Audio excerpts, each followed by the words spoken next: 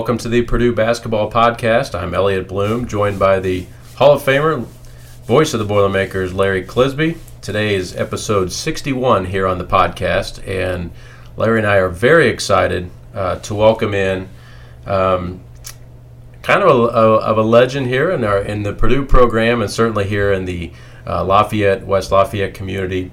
Bill Berberian joins us, former player, longtime coach at West Lafayette High School, and can't wait to get into a variety of things with you today, Coach. First of all, welcome, and thanks for taking time to join us here on the podcast. Oh, it's my pleasure. It's my pleasure to have Larry here. Yeah, we came and got set up, and Larry and Coach were spinning the yarn with some old-time stories and things. It was really cool. So, Coach, I want to a little bit about your background. Purdue player in the late 1940s, and you grew up outside of Chicago. Yeah. And so tell us about your childhood growing up in that part of the country. Well, I was very lucky to grow up in Harvey, Illinois. And my folks, they're Armenian, came over as immigrants and had nothing.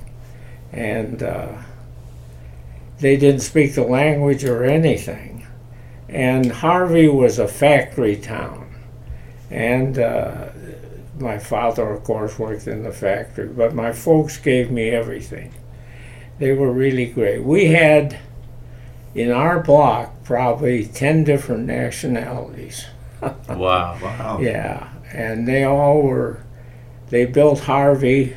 We had about 6 or 7 wonderful factories. And because of that, they had good schools because they had a good assessed evaluation. And so I had a really good education. And of course, my wife, who just passed away, she and my daughters and my folks were number one as far as my growing up. But I grew up in that town, and I had great teachers, great coaches. And fortunately, I'll never forget when I first started basketball. And I was down to elementary school, and they were trying out for the team. And I was outside the gym looking in. They had the door open because it was probably too warm. Mm-hmm. But I decided maybe I'll try out for the team. And I didn't have any shoes, so I wore socks. Wow. And I wore those socks out in no time. You'd be surprised how fast they go. But anyway, then I got some shoes, and I played, and that was back when they had the center jump.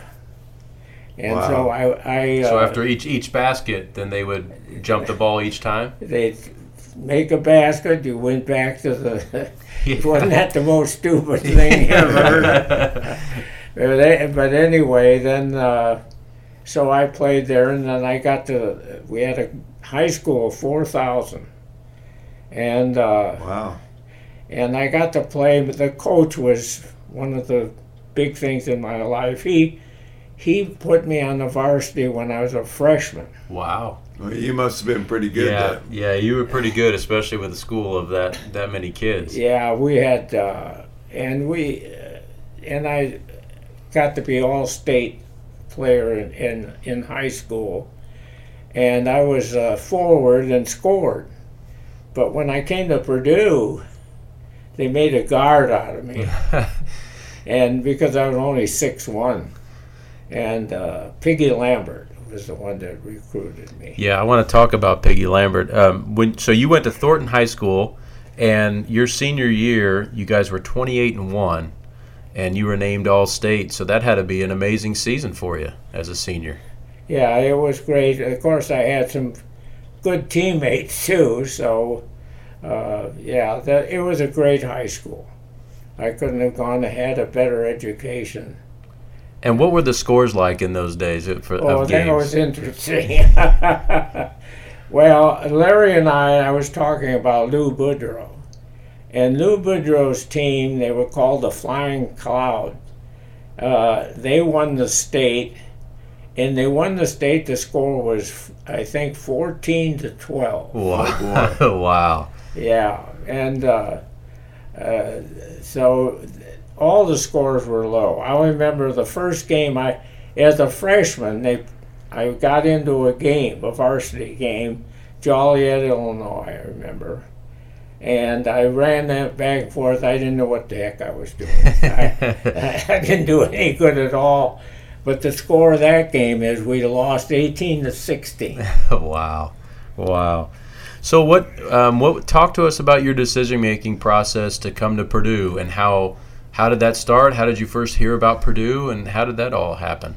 Well, I was most of the coaching staff at our high school were Illini. And my high school coach called me in, and he said, asked me, do you tell me where you want to go to school now? But Illinois offered me a $4,200 scholarship. Wow. And and then Piggy was one of the reasons I came to Purdue. And I came to Purdue, Illinois. I went down there for a visit, and Andy Phillip, they had the Whiz Kids then. Andy Phillip was the best player, and he took me around. And there was something about Illinois. They wined and dined me, believe it or not. And then when I came to Purdue, it was more blue collar. Really? Okay. And I liked that better. Yeah. And I was working at a feed mill, and Piggy called me, and Piggy said, and I told him, I said, we have nothing. I don't. If you'll just take care of all the expenses, I'll come. And so he said they would, so I came to Purdue. I liked Purdue, and so that's the story. Wow. Now, in those days, did anybody on the coaching staff come see you play in high school, or how did they know about you? They did. We had one guy that was a Purdue man on the staff, Paul Beck. He eventually coached at Evansville. Okay. And he was the one that brought me to Purdue, and I looked around, and at that time, the music hall in Lambert Fieldhouse were just built a couple of years before I came. Wow. Wow. And that, as you know, that field house is built like a fort. Yeah, absolutely, and still right there, just south of Mackey, and they were playing in the field house. That's where the games were being held. Yeah, that was where and when I went in the service for 3 years. Now, how long were you at Purdue before you went to the service? 1 year. So you came in as a freshman. What was that like? When that was your first time away from home for an extended period? I was really green, man. I didn't know anything about that. But I spent 1 year here, and we had a really great freshman team then, and we practiced with the varsity, and that was the only year I had with Piggy. So I've always been fascinated. I've had the privilege to talk to Coach Wooden. And hear stories about Piggy Lambert. We got the opportunity a few years ago, Larry and I, when we traveled out east and played in a tournament in Connecticut. We went to the Basketball Hall of Fame, and there was a big display of Coach Lambert and all his accomplishments.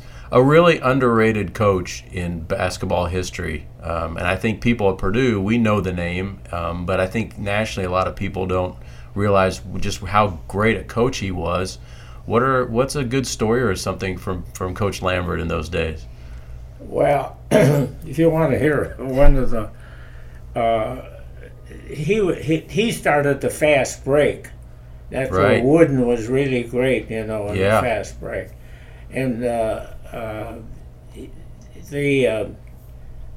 Wooden, which I got to talk to for 20 minutes one time by himself.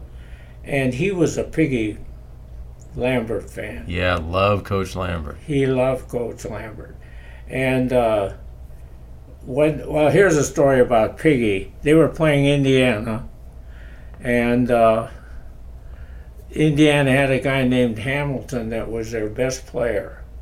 And Piggy, they had a tiff between two players, he and another player, and the coach and the referees kicked them both out of the game. Really?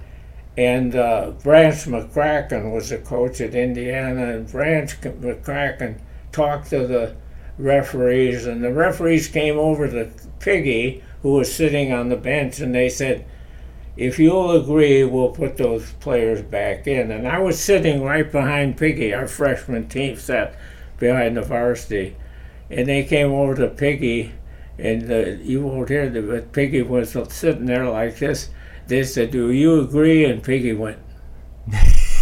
Shook his head no. Shook his head. I'll never forget that incident. He didn't want that a good player coming back in for Indiana, did he? No. And the other thing about Wooden is I got to talk to him for about 20 minutes by himself. And that was when he came to Purdue and they had some kind of an event. And nobody was sitting with him, so I went over. And we talked about, and Larry and I were talking about Lou Boudreau, who I idolized. And he and Boudreau played on the semi-pro basketball team. Oh, wow. Yeah, and Wooden really enjoyed talking about Boudreau. And I praised him, of course, for his record and everything. And he said, Bill, the only thing I did was I got a good gymnasium built at UCLA. But he could have been my coach at Purdue. He was coaching at Indiana State before he went out to UCLA. But right at that time, they hired Mel Taube. Yep. But we played Indiana State when he was there. Oh, did you? Yeah. And you remember him as a young coach? Yeah. Wow, that's amazing. So you're at Purdue for a year, and so what went through your mind? You enlisted in the service on your own? Well, I enlisted, but everyone went to the Army. And I did play some basketball with some really great players in the service. I was in combat for 6 months. Fortunately, I got out. But fortunately, the war was coming to an end during those 6 months. Okay. And I was in France and Germany. So this would have been, what was the year? 43. Okay. So the tail end of the war, and so you flew over. Did you train here before you went? Yeah, I went to Fort Sill, and then they had an ASTP program which trained for officers in the service, and I was at the Citadel in South Carolina. Yeah, for 6 months, and then they put all of us in the infantry. Wow. They wanted infantry. That's where the war is fought. Yeah.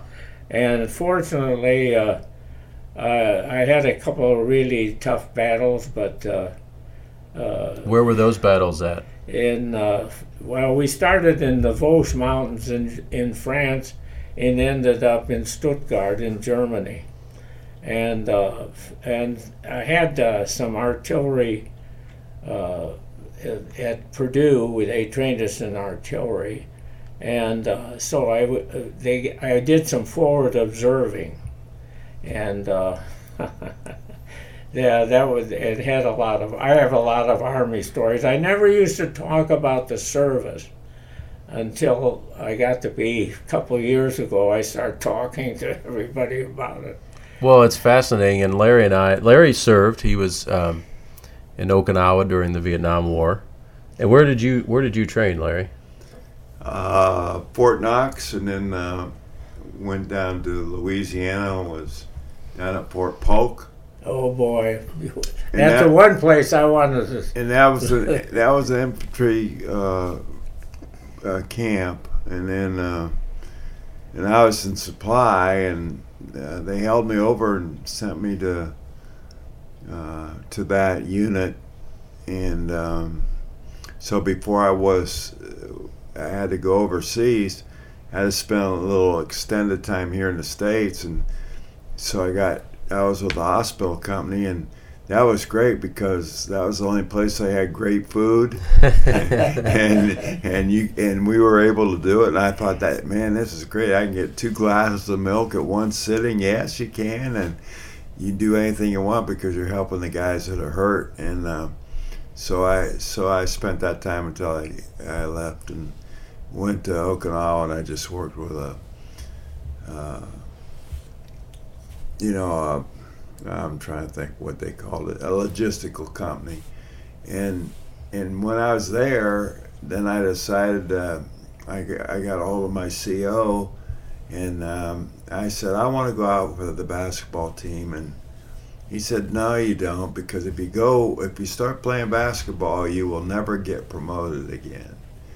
And I had been in for a year and a half, and I'm thinking, I haven't been promoted yet. And I've been here for a long time. I've been on the island for a year. And I said, nah, I think I'm going to go out. Just don't demote me. Right. He said, I won't. But he said, Larry, it's not a good course for you. So I went and I played.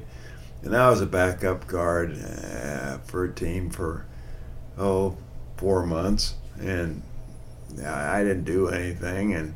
But I didn't have any duty. We were all temporary duty, and it was great. It was fun, because and you'd run into some good players too, some pro players, later pro players, and that was fun. And then I said, well, this is pretty good, so I'll just try to go out for the Army team and see if I could play baseball, and I did, and I was accepted. We were a horrible team. I think we were 18-56 or something like that. But I loved doing that, and so the last 9 months I was in the service, I got 2 promotions. My company commander said I'd never get promoted, and I got 2 promotions. Well, it's good you trusted your instincts and did that. So I came out of Spec 5, and I was making good money. And at the last moment, I decided, they came to me and they wanted me to run the gym in Naha, the city of Okinawa, the big city in Naha.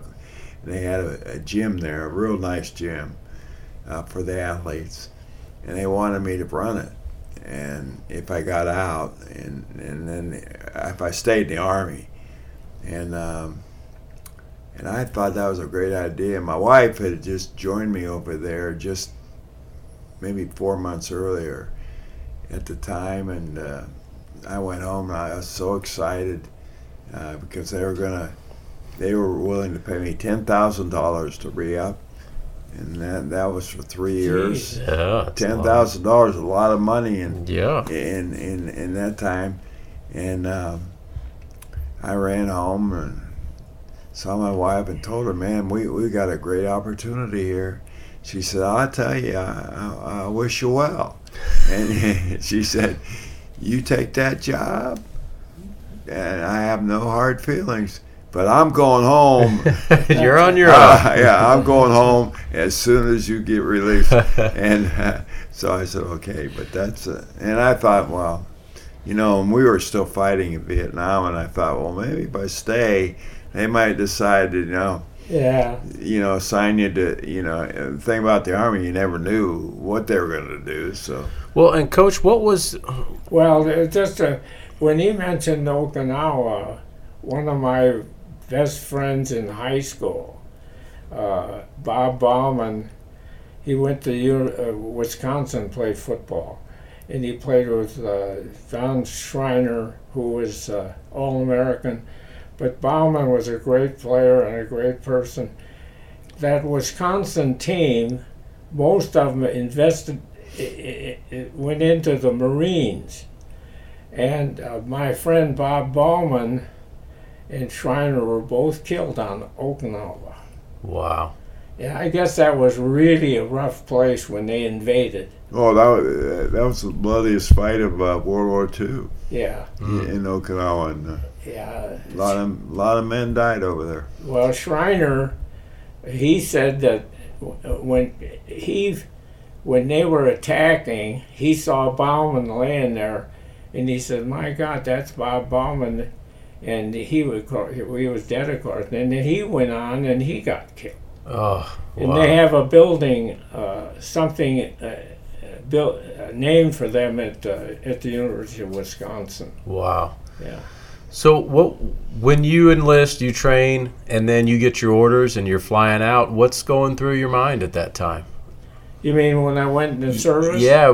So if you were training here in the States, and Yeah. you said, and then they say, okay, get on a plane, you're heading over. Well, we didn't get on a You plane. you boat. You got They boat. boat you over. 6 days on the boat. Wow. So what's going through your head? You have a 6-day ocean voyage. Well, I was worried about the torpedoes. Oh, wow.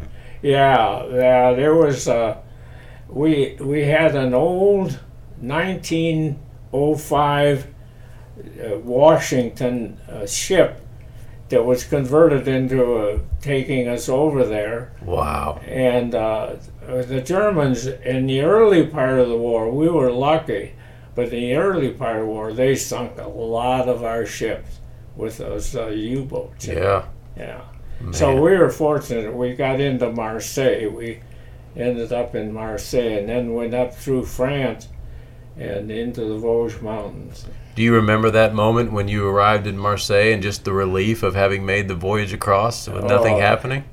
Oh, absolutely. And we went right into a camp, and from that camp we took off up into the Vosges Mountains. And we were green soldiers. We were not soldiers, and they tried to train us. But in any part of life, experience is a big thing. But Yeah. we went up there, and I'll never forget the first day. Our colonel got killed because they got the false information about our platoon being in the wrong place, and he got hit with a machine pistol. The Germans had these wonderful. They were ahead of us in armaments, But anyway, the first day of combat, they said, "Hey, you guys, you better dig with your foxholes, put some big logs on top, because the shells hit the trees and the shrapnel comes down, and they've had a lot of people get killed that way." So we built this fort, me and this guy, Benvenuto. We had a lot of Eastern people in our outfit. And we built this fort, and then we go in there like a bunch of dummies. We're walking around the campfire, and here comes some mortar shells in on us. Wow. And that's how green we were, So I run back and get in the foxhole, and there's no Benvenuto. And we came out, and I said, and the guy had run away. Just got scared and ran? He ran. He thought he was going to run away from the shell, from the shell coming in. Wow. Isn't that ridiculous? That's what happens, Yeah, when you don't have any experience, you're not really sure what to expect, right? I was in the 397th Regiment, and Leon Trackman, who was over at Purdue, he was in the administration. He was in the 398th. He got captured in about the second day we were in combat, and they marched him all the way. He was 6 months a prisoner of the German. Wow. And they gave him nothing but potato soup, and I understand, I've talked to him. He's a great guy, and he was 99 pounds when he came out. Wow. Amazing. Yeah. So, talk about when That's a war story. There I go. Yeah, no, they're great. This is great, and we that's one of the things we love about this podcast is it all ties back into Purdue basketball. But we love getting off topic like this. You mentioned that part of your service you were an artillery observer. How did you get to that point? And then, as the war's winding down, talk about your role towards the end of the war then. Well, that's one of the worst things. I'm a real against warfare of any kind. It's the most stupid thing, I think. You're just out there killing each other. And I didn't get to do too much of that for Reserve, but our biggest battle was in Heilbronn, Germany. And,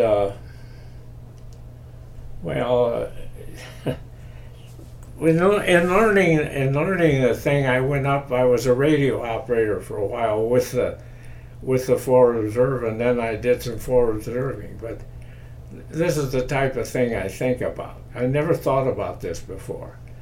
But then the first time he said, now you take over, and we were by a German village, was there, a beautiful German village. And we were going to attack the next day into that village.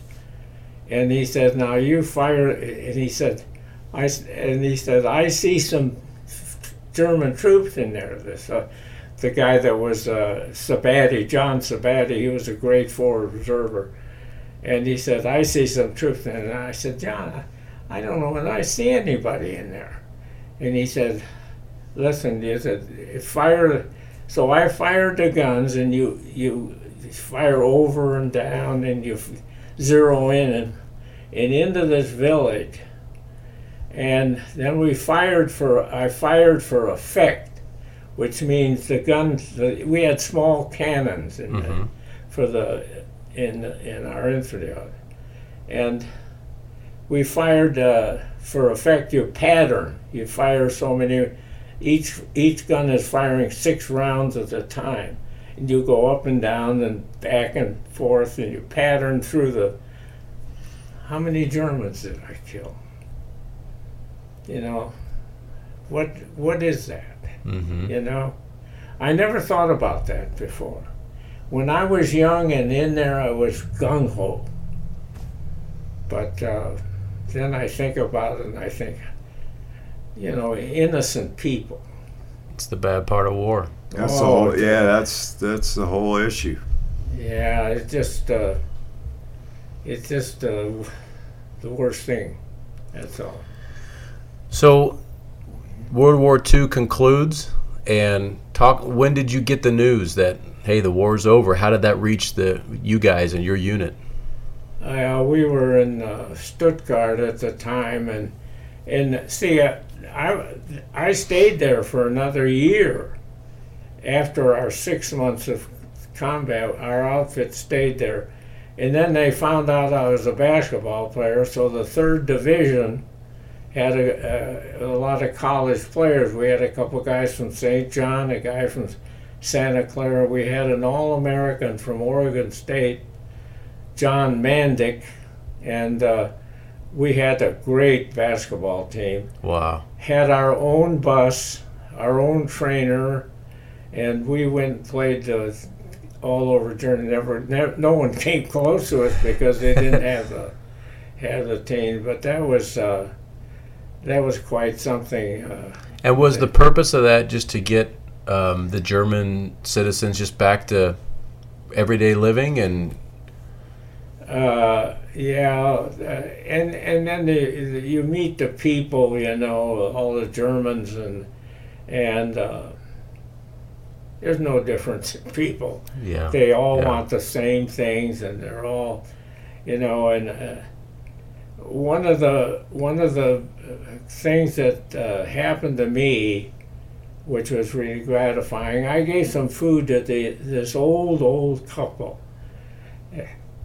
And they had 5 sons, and they were all killed in the war. My goodness. Man. And they were on a couple of them were against the Russian.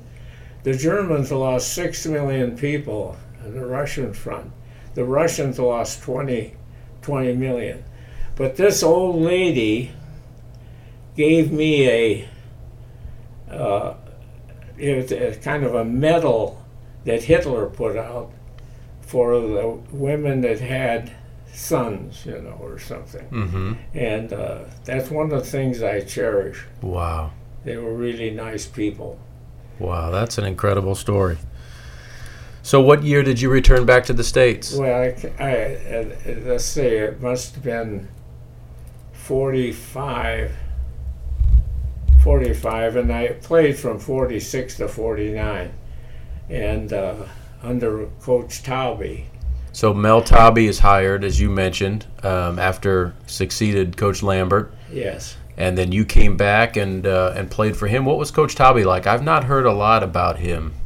Well, he was a very intelligent man, and I thought he was a good coach, and I enjoyed my time with him. And we had some decent teams. When we came back from the war, though, in Lambert, they didn't have reserved seats or anything, and they built up this temporary bleachers. Right. Went all the way up to the ceiling. Wow. And we played. We never lost a game at home, and one of the reasons was the crowd was just, they all came back from the war, a lot of them, and that place was. I mean, they yelled for the whole time out. They yelled. It kind of reminded me of these soccer games in Europe where they just keep yelling. Yeah. And they were tremendous. But because of that, when we played Wisconsin, we never lost a game at home. But I don't think we lost. We won one on the road. but because of that, the bleachers crashed because they were yelling so much. And at the half, we went down to the locker room, and that's when the bleachers collapsed. So you were in the locker room when that happened? Yes. Wow. And when I came up out of the locker room, those bleachers were flat. There wasn't one tripod up or anything. Wow. Now that's Purdue people will know that story. That's a huge story from Purdue's history. People were killed in that bleacher collapse. There was 2 or 3 killed because they were underneath. But you wouldn't have believed the number of broken bones. Oh.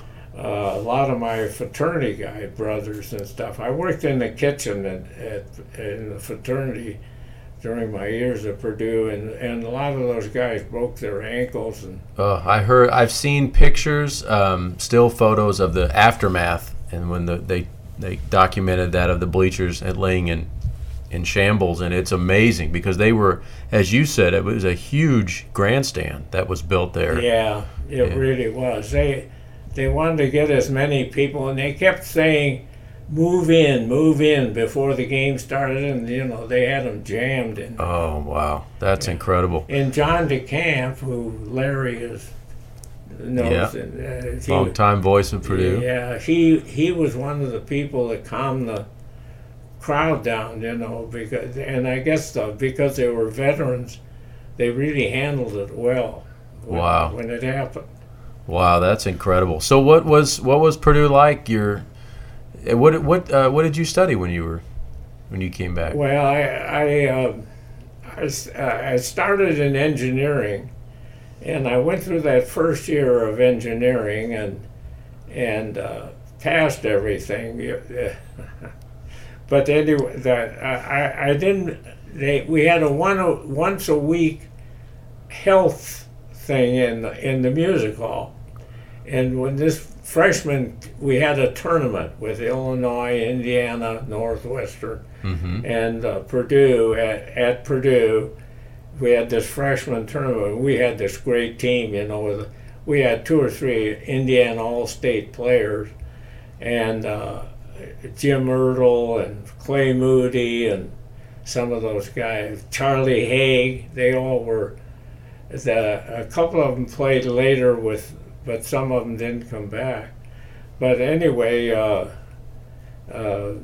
we were going to we were talking about the Hall of Music and the tournament with Illinois and Northwestern. Yeah, well, and you had the health class once a week. Oh yeah, and I flunked that because I didn't go very often. But the engineering was so tough, and I passed all that. But when I came back, I decided I loved the game of basketball.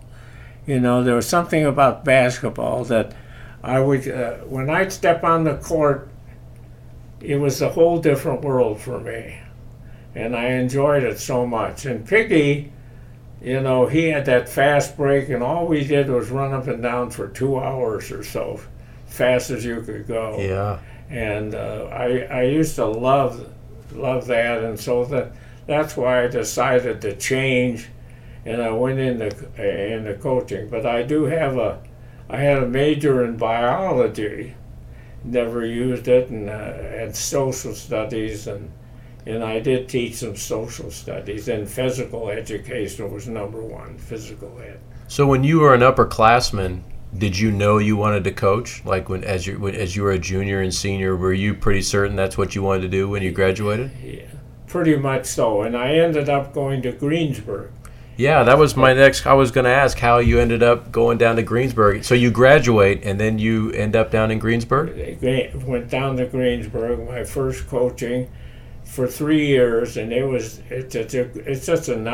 so great down there. I enjoyed it very much, and this is a weird. When I was down there, the job opened up here, and I was here doing graduate work or something, and they offered me the job. When I went back to Greensburg, they offered me $500 more to stay. I think I was making not quite $3,000 at that time. Now, were you teaching down there as well? Yes. Okay. What subjects did you teach? Social studies mainly. Wow. And so when you went to Greensburg, was it because they had an opening for a coach, or did you have another tide that got you down there? The only thing I know about it is it opened up down there, and I went down there, and they hired me. Wow. Yeah, and it was just an awfully nice town, and I enjoyed it. We won we tied for the league title, which it's a good league. South Central, they called it. Martinsville, Franklin, Columbus. Columbus was a big school, and Connorsville, and those Rushville. Those were the schools in the league. Yeah. So when you got the offer to come back here, was it even though the $500 offer down there, was it a no-brainer to come back and coach here? Yeah, I decided, I could finish schooling, and of course, this community is one of the best in the country. Yeah, and you come back and get the West Lafayette High School job, 1953, right? Your first year. Yeah, 52 or 3, somewhere in there. And what were you teaching then? Social studies again, or was it a different subject? I was teaching social studies for a while, and then the physical education after most of the time after that, and the health. So talk about that. That starts a great run for you. You're there 28 years. The gym's named after you, Westside High School. What was high school basketball in this town like back in those days? Well, we had obviously we didn't win a sectional for so many years. Jeff just dominated here, and I guess I won enough games to keep me on as a coach, but we finally beat Jeff once, and everyone went wild because it was, the longer you wait, the sweeter it is. Yeah. Just like when the Cubs won a couple of years ago. Yeah. But Mike Geary, who became a state senator, won the game with he had 2 free throws that won the game for us, and that was quite a big thing. And then of course later on I had some really good players, and we did pretty well. Well, I know you'll be humble about it, but over your tenure, you won 374 games. You guys won the regional in 1979. Some tremendous accomplishments. What was You mentioned you and Jeff and the big rivalry in the 50s. Were there any other high schools in the area at the time? Was McCutcheon or Harrison around in the 50s? No, the sectional had 15 teams in it. Really? Because all these teams around here, Montmorency and Monitor, and so all those were in the sectional. Wow. And some of those teams are small schools, but they played really good basketball. Sure. So Jeff usually won the sectional, and until in my later years, I didn't have much success with but fortunately they kept me on as a coach. I probably have a record for years of not winning a sectional and still being the coach. Did you and Jeff play during the regular season every year? Did you play once, twice, or we played once every year. Okay, and that was probably one of the big games of the year? That was a big game of the year, yeah. And what were the crowds like back then? Oh, they were, basketball was so big then in all the high schools because they didn't have women's sports. Women's sports came in, and all the other sports got to be bigger, and but at that time, everything was pointed towards basketball. I mean, that was it. That was the big deal. And a lot of these schools, like, around here, like Rossville, boy, they had some great teams, I know I coached baseball for quite a few years at West Side, and we were playing Rossville in baseball, and I never had any trouble winning in baseball because none of these schools.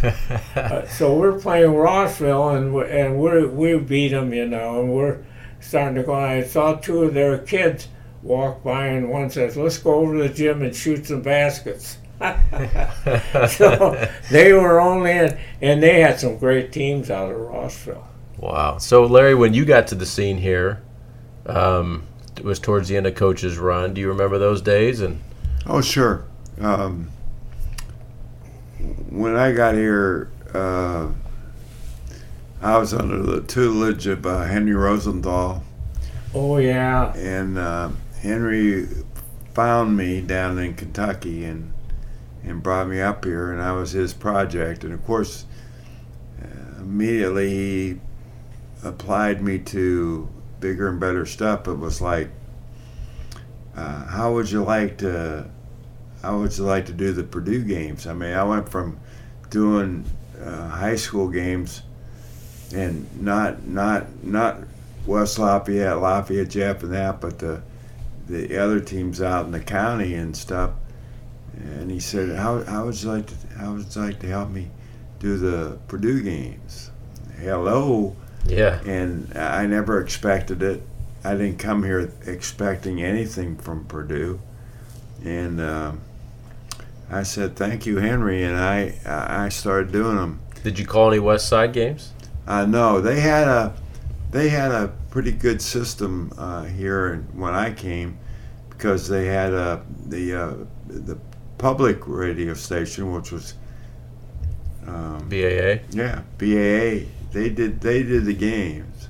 Okay. And you had guys like Ken Double would do the games, or Ken Double. Remember Ken? Played the organ. Yeah, much better organ player than he was an announcer. Would he play the organ at the games? No. Oh, okay. He was a good announcer, but so West Side had kind of their own package, and so you couldn't get near them, But we'd see them in the tournament and stuff, and they were a good tournament team. And I remember, was it 79? Was 79 their best team?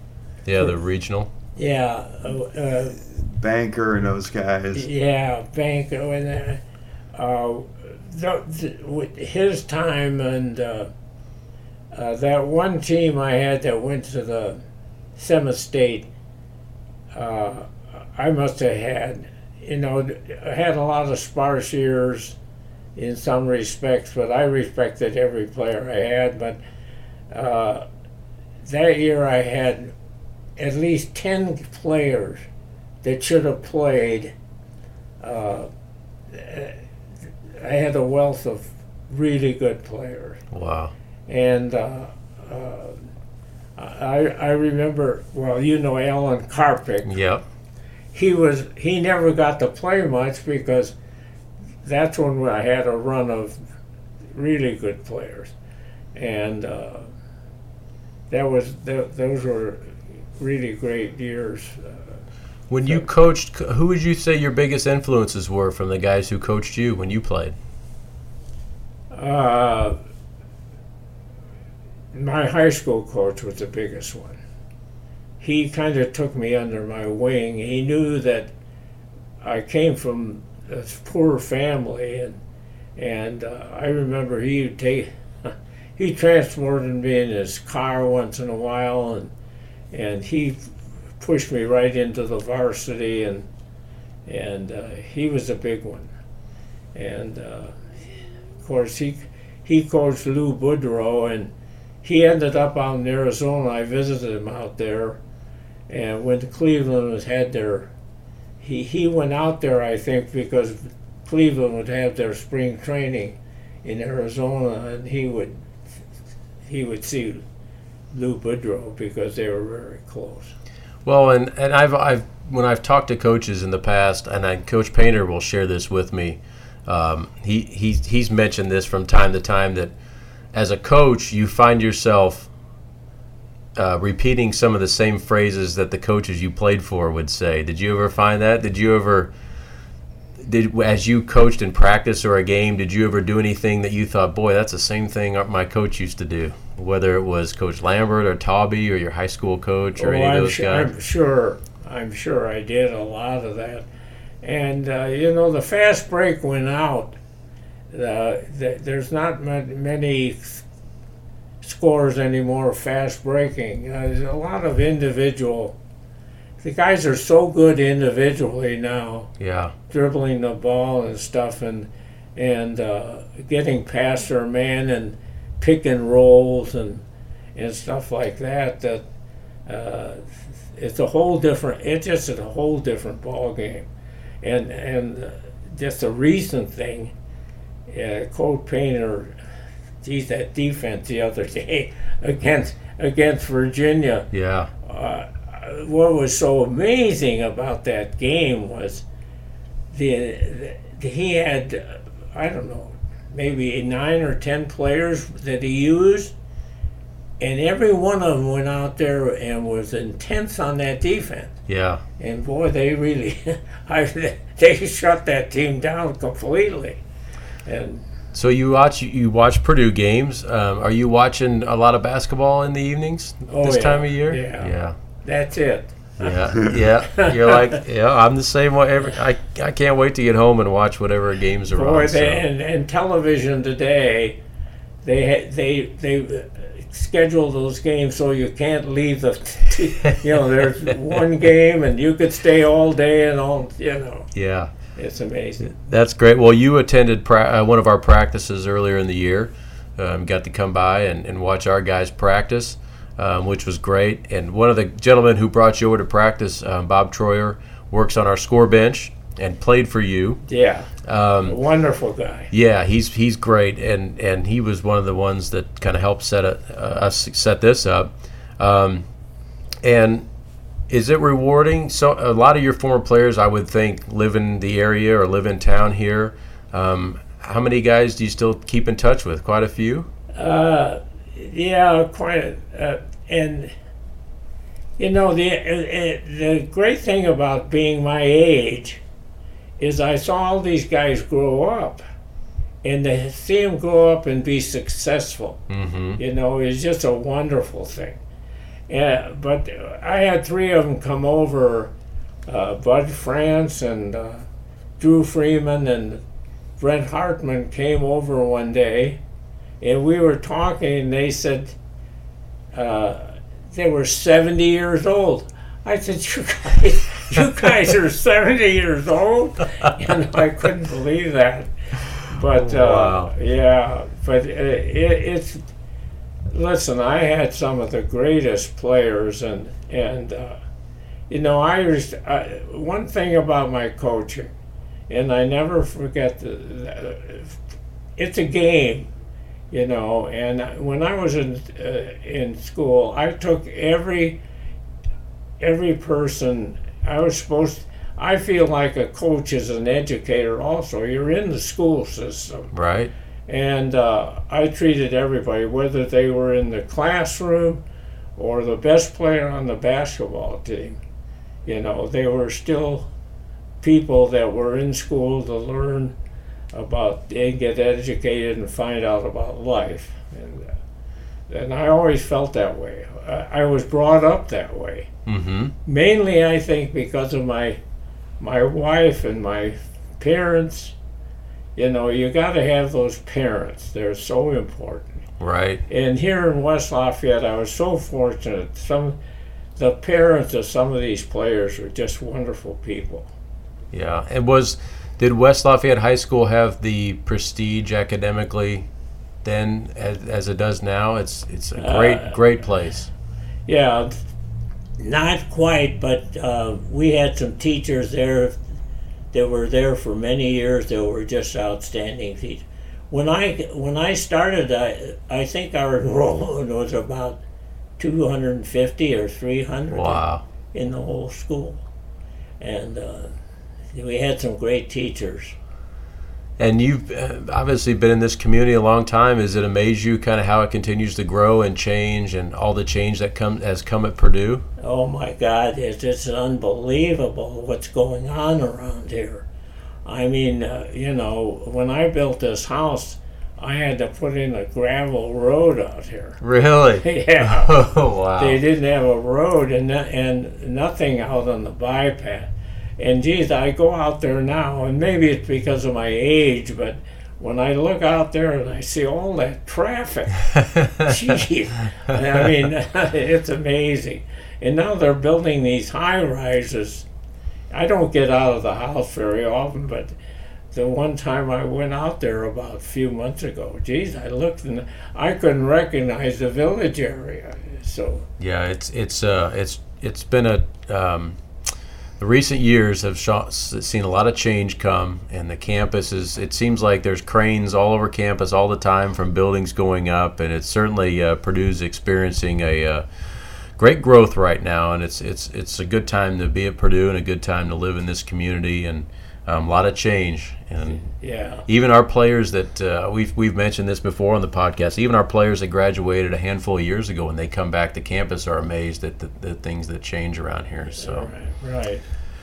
Well, and the other thing is, when I went to Purdue, Angie and I, my wife, we used to go to Lambert, and they had a workout place down below with the machines. Yep. We would go there and work out, and I had a locker upstairs that I took a shower. It was the same locker that I used when I was playing on the varsity team. Really? Wow. And now, when I went over there the other day, when I met you, yep. that place is plush. Yeah. And my God, I could not believe the facilities. Yeah. So you came over, we were practicing down our practice court in Cardinal Court, and yeah, it's a long way. And a lot of the basement of Lambert is still probably the way it looked when you were over there. Yeah, it's amazing, isn't it? And I've been down there a few times. So when I worked over in the sports information office over a decade ago, we used to keep our old archives were down there, our old historical documents and really? And pictures and photos from the history of Purdue athletics. There was a storage room down there. And when you went over there, especially if you weren't used to it, and if you took somebody over there for the first time, and I would maybe go down there with one of our student assistants to do some research, and they would kind of give you a look like, where are you taking me? Because we would go to the bottom of Lambert, and I know the workout area you're talking about, and there was a little closet back in the corner, and it's down there, and it's, if you get lost, you might have a hard time finding your way back out. But that part hasn't changed very much over in Lambert. That's quite a building. Yep. Well, Coach, I want to thank you so much for taking time to talk about your journey through Purdue and basketball. Congratulations! It was announced recently you're being inducted into the Indiana Basketball Hall of Fame, and that's got to be a tremendous honor for you. Yeah, it is, and I was kind of stunned at my age that this was done, but it's all due to these players that got together, and they're just wonderful guys, and they did it all. As I say, it was remarkable right at the time it happened, and I when I lost my wife, I've had a rough time with that, and this kind of took my mind off of it. Well, it was great. I know it was something that they had been working on and much deserved. I know that you went into the Illinois Basketball Hall of Fame back in 1973 as a player. Yeah. And to go in now, the Indiana Basketball Hall of Fame is, like I said, much deserved. And the gym over at Westside is named after you. And I know there's a lot of people in town that's going to make really happy. And we're gonna see you at our one of our upcoming home games when we play Central Michigan after the Christmas holiday. We're gonna have you over to Mackey for that game, and we're really looking forward to that as well. Well, thank you very much for everything you've done, and it's great to see Larry. Man, he over the years I've heard so much about him, and as I told him before, his voice is so familiar. Because he had the voice for the radio. Absolutely. Yeah, I've had a lot of people say I have the voice for radio, and it's always hurt my feelings because I always thought I was really a handsome guy. But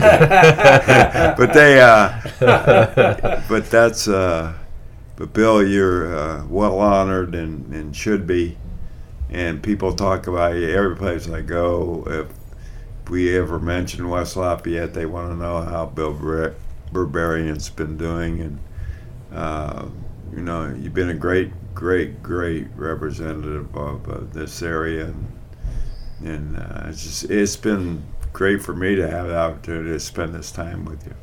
Well, I appreciate that, and as I said, though, you're just a product of your environment. I just my whole life, and a lot of it is luck, A lot of it. Yeah, a lot of it. You reach a certain stage and you say, shall I go this way or shall I go that way? And you had to make decisions. And like I went to the war and all that, it's just a luck in a lot of cases, that's all. And I was very fortunate in my life to have all these people that helped me. Well, you look great. As you said, some of your players in the 70s, as we sit here and talk, 95 years of life, it's remarkable, and it's been a pleasure for Larry and I to sit here and hear some of these stories and share this time with you. So thanks again for being on the podcast. Well, thank you guys very much. Well, that's episode 61 here on the podcast with the legendary West Lafayette High School coach, former Purdue basketball player Bill Berberian. I want to thank everybody for listening. And, Coach, I almost forgot here. We always ask, as we wrap up each podcast, we ask a final 4 questions to each of our guests, and I want to get to those here before we let you go. Now, Bob Troyer said that this might be an interesting answer from you for this first question. So our first question here on the Final 4 is, what is your favorite music to listen to? Your go-to music of choice? I go way back to the oldies. Frank Sinatra, Duke Ellington, my Count Basie, all those guys in the swing area. They had some great melodies in their music and stuff. And I'm lost today in what they're doing. Well, I'm a fellow Frank Sinatra fan. I've got a lot of Frank Sinatra music, and he was great, man, great singer. And my kids get introduced to him every Christmas time because he has a lot of those classic Christmas songs that pop up around this time of year. So that's at least one area that his music continues to thrive in. Our second question here in the Final 4 is, what is your favorite book, or maybe a good book you've read recently? You know, I haven't been reading much lately. I used to read an awful lot, and I used to enjoy a lot of those novels, but lately it's strictly magazines and stuff. Sports Illustrated, things like that. When you read books, did you have a specific topic or genre that you like to read? No, not really, but you know, all the Vonnegut. Oh, yeah. So Kurt Vonnegut would, Indianapolis Man, and you know what's that brings Bob King. You know, he and Nancy King were very close to Angie and I, and he's a great guy. Yeah. And he was at Shortridge High School, and Vonnegut was. I didn't know he was a Shortridge grad. Yeah. Okay. So Bob King, assistant coach, and then longtime Purdue administrator. I enjoyed his books, Vonnegut books. Yeah. So Slaughterhouse 5 was, and that was around where you served in the war, right? Yeah. He was in Dresden, you know, which is it used to be a beautiful city in Germany, and he mentions a lot of things in the war that connected with me, you know. Yeah, wow, that's very, very interesting. I wondered about that when I read a little bit about. I was doing some research before we talked today, and that came up in the course of my research, the Vonnegut books, and kind of tied into your time and your service over there. So it's very interesting that you would mention him. Yeah. Our third question here: If you didn't go into coaching and you could wave a magic wand and do anything else, what would that have been?